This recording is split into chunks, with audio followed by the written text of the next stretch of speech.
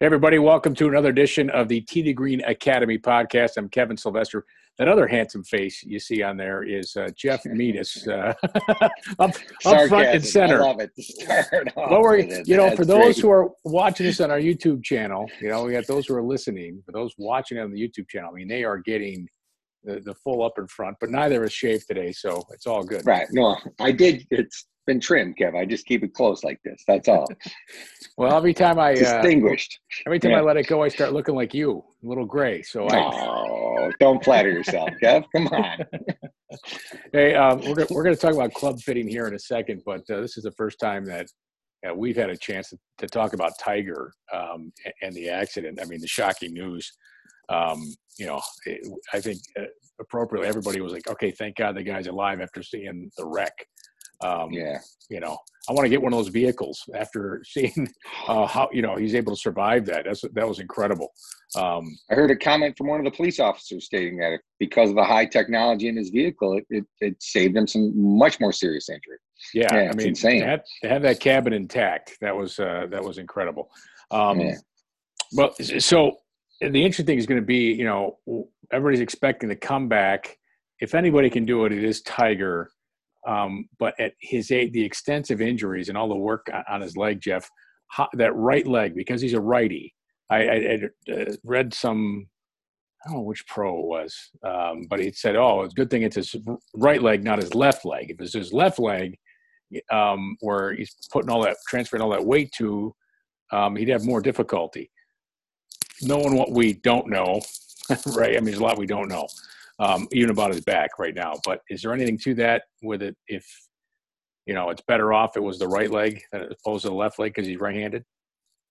I would agree with that. Yeah. If you're a right-handed golfer, your right leg takes much less load, less force, less torque, a lot of things. You can get away. There's adjustments you can make. There's changes in your backswing you can make. On the follow through, that's where the deceleration comes. Going from 120 miles an hour to 0 in 6-8 feet is tough to do. But I think that's such an injury. It's going to take.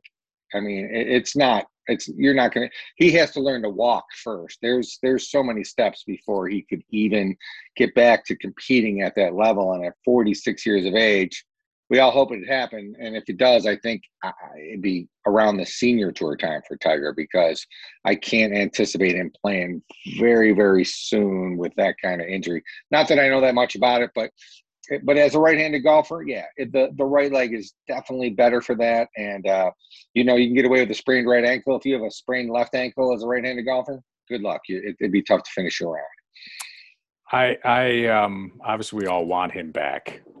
Yeah. And if anybody can come back, it will be him. And my guess is he'll work to come back, but he owes golf nothing for sure. He doesn't owe golf to come back, but he probably wants to come back to prove that he can, because so many people right now are saying that he can't. And there's so much we don't know. I mean, he's still recovering from a back surgery, and to have that occur, just incredible. And not be able to, will he be able to even work out, right? I mean, that's incredible. Right. Well, his legacy is cemented, Kev, right? Either way. Yeah. I mean, there's eras in golf, and there's the Tiger era is the longest and the best. And, he's the greatest athlete to ever play the game. And that's not going to change. Let's just hope he can, have fun going forward. May not be about golf for him going forward. So we'll see. By the way, it was really great to see the tour players that wore red to honor him, or put some kind of marking for Sunday's Final Round at concession. But I couldn't believe people were criticizing some of these players about not wearing red. And especially when a lot of them have contractual obligations where they have to wear logos on television, and it's not like they can make shirts up just like that and get them to these guys. So I thought some fans were being unfair to guys like Max Homa and Billy Horschel and a few others.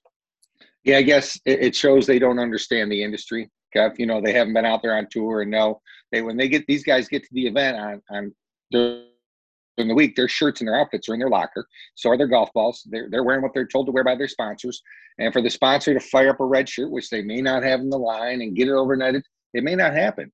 And that's just the way that industry works. So they all love Tiger. Everybody respects Tiger. If you don't believe Max Homa, his comments after he won were about Tiger. So Yeah.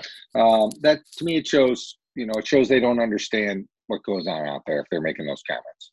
Phil had to go buy a shirt at the Champions which Tour he event. did. So not every shop's going to have a red one, especially in the winter, right? I mean, Kev, you're an expert on golf shirts. There's very few people that know more about golf shirts than you. What would you say? It'd be tough to find one in the February months in the golf shops around our country, wouldn't it? And to find red, like, blue, blue's the most popular. Our friends at Donald Ross Clothing, most every article clothing has some hint of blue in it because blue is the most popular color.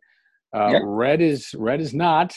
Neither are black pants. Neither are black pants. Rory McIlroy, first time he ever wore red and black together, was in that round. So not so easy. All right, not so easy is transitioning to something we want to talk about in the Tee to Green Academy, but those were topics that we want to touch on, specifically Tiger Woods. But the idea of Tee to Green Academy here is to teach golfers something, and we don't often get enough time to talk on our show, which, by the way, starts on March 6th. This is March 2nd, so our live shows will come back for those listening to this ahead of time. But club fitting, and we have Woods to Wedge is a great sponsor with us on Tee to Green from the Dome in Williamsville.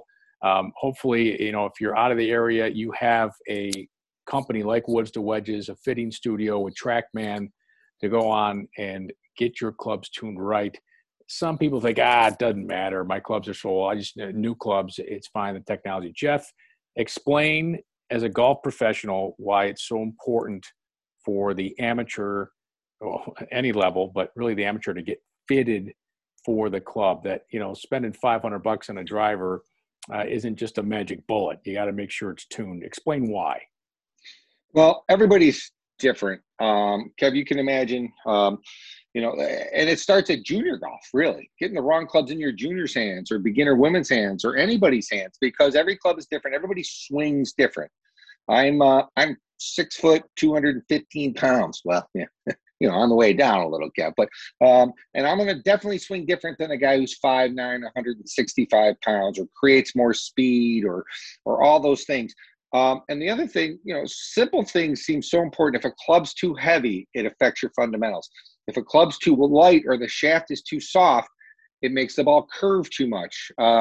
So there's a million things that make the game easier. And this game's hard enough without having an ill-fitting club. If I've got a club that was designed for a tour player who was 6'3", and I'm 5'4", and I don't get much club head speed, it's going to be very difficult for me to hit a club that's that upright, that stiff, and that long. I'll have almost no success. And we do it the most to our juniors. We give them cut down clubs and we throw grips on them, and the lie angles and the grips don't fit and the shafts are too stiff. And little things make a difference, like the right shaft flex that allows you to hit it more easily. So if I don't create a lot of speed, a little softer shaft will get that ball in the air much easier. Or the right head and shaft combo. So say I don't create a lot of speed and I hit it too low, I can get a shaft or a head that will help me with that. And one of the most important things that I think people forget about is with their irons is the lie angle. The angle the shaft comes into the golf club. If it's wrong for you, if that heel of that club or that toe of that club is digging first, it does nothing but create off-centered impact, bad-looking golf shots, making golf too difficult. So basically, it's a difficult game, but it's a much easier game if your equipment fits you. They could go on skiing with boots that were too small or too big and you had to wear them all day. How miserable that day would be. Well, that's an apt analogy for getting fit properly for golf clubs. If someone plays without fitted clubs, like they just go and get a whole new set of Callaway. Notice I'm working all our sponsors in here. You're good, Kev. You're a professional. But they just go buy them off the rack. How many strokes do you think they're giving away? Oh, that'd be hard to guess, but they're giving a lot. And even if you've done something like that, there's ways to correct it. So if you did buy a set of clubs and didn't get fit, go see a club fitter, and you'll hit off a lie board, and we can probably bend the shafts or the hosels a little bit to affect your irons, or there's things you can do with the grips and stuff that'll make it better. I mean, there's ways to mitigate if you've made that mistake that'll make you a better player, or trade out and get something else. It doesn't mean you have to buy new, but I'd rather have used and fit than brand new and don't even fit me closely at all. How would someone know if they are at the clubs are the wrong lie? So they're out playing. How would they know? Like, is there an indication, a strike indicator? Like, I know about the tape that the pro would put on when they go do that, but is there something on the golf course that the golfer would notice? Would they be hitting it thinner? Would they be hitting it fatter? What sort of things would be indicators? So all things being equal, if you got a new set of golf clubs and say the lie angles didn't fit you, well, your divots would be peculiar. You'd have a hard time hitting it in the center of the blade, and you may be hitting it left or right of your target. If it's too flat, everything might be starting right. If it's too upright, everything might be starting left as a right-handed golfer. You also may notice a change in trajectory, where the ball isn't coming off or you've lost some distance, or you're having a hard time hitting it in the center of the blade where maybe that wasn't such a problem before. And if you hit it better off the tee where there aren't some of those factors of the turf, that might be a symptom that you have clubs that are not fitting you well. And the professional at your club, we talk about going to a studio or a TrackMan studio, but the professional can also, there's some tools at their disposal that could help. I mentioned tape. Explain what strike tape is. All right, so I just went through another one of my fitting classes. We have them annually with the club vendors. So what happens with a golf club is we put tape on the bottom of your golf club and on the club face. I'm talking about an iron here, okay? And what we have you do is hit off a plastic board. Put the golf ball in the middle, a little hole there, and you hit shots, and you can see where the club is striking the ground. So it's called impact tape. So wherever the impact is, it scuffs and leaves a mark on the tape. So if it's towards the heel or towards the toe, we can bend the hosel to affect that to get it in the center of the blade. If it's towards the heel, that toe wants to flip over, the ball goes left. If it's towards the toe, that heel wants to dig, the ball goes right. And then the impact tape is going to show you whether on the face of the club, it's going to show you whether you're hitting it in the center of the blade, towards the toe or the heel. If your lie angles aren't correct, you're going to tend to hit it towards the toe and the heel just because that club face won't stay square through impact. And then you have rotation, which adds curve. There's a million things. We can get super technical about it. It's a real simple fix. Buy the right clubs. Ask someone before you buy it who knows what's going on, and buy clubs that fit you at least relatively close instead of just buying something off the rack. Yeah, as I tell people, if you're going to, the amount of money you're going to invest in your golf clubs, why not get it fit? I mean, it's a doesn't make sense, right? It doesn't make sense, and most places, like Woods to Wedges, I think they accredit your fee or they give you a huge discount. On the fitting if you buy from them. You can take your existing stuff. Plus, this is what you talk. And you learn so much from that fitting, right? Ed. You learn so much from that fitting. Yes, you learn your carry distance. You learn all these things. You can take your existing clubs. And I think this was a good point that you made. You'd rather have used that fit. So if you bought clubs a couple of years ago and, you're just like, man, I just felt I'd be hitting them better, spend the money and book a fitting session and go get fit. And you may find out it's just a small adjustment there. And believe me, the fitters and the pros will know how to adjust your club better than you do with that wrench. It's funny how a half-inch difference in a shaft length can make a big difference for you. And all the little things that make a big difference. It's tough to be a good player and take a club. I would have a very difficult time playing well with a set of clubs off the rack that didn't fit me on any golf course. It'd be difficult. And if you're trying to introduce someone to the game, you're just making it harder for them and less fun for them. So if you really want them to love the game, spend a little extra time, get them a set that fits, get them something appropriate for what they're doing.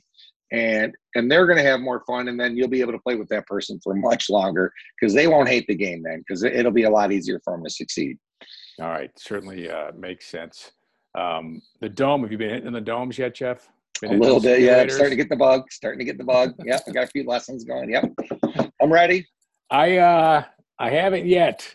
I've been chipping and putting. Well, because you were in California, you were in Hawaii. Yeah. Well, that's why I'm getting the bug there. But I think I got a little fishing to do before I. Okay. Yeah, because once golf gets here, there's not much fishing, is there, Kev? It's all. That golf. Is correct. That is correct. Yes. you know, I give a month of fishing here, and then we'll get into golf, and golf will always win. Golf always wins. When I say there. All right. Hey, March 6th is our first show. If you're listening to this after March 6th, we're on every Saturday, 7 to 8 a.m. on WGR 550 a.m. Go check out past episodes on our TD Green podcast page. And for Jeff Meadis, I'm Kevin Sylvester. Thanks for listening to the TD Green Academy podcast.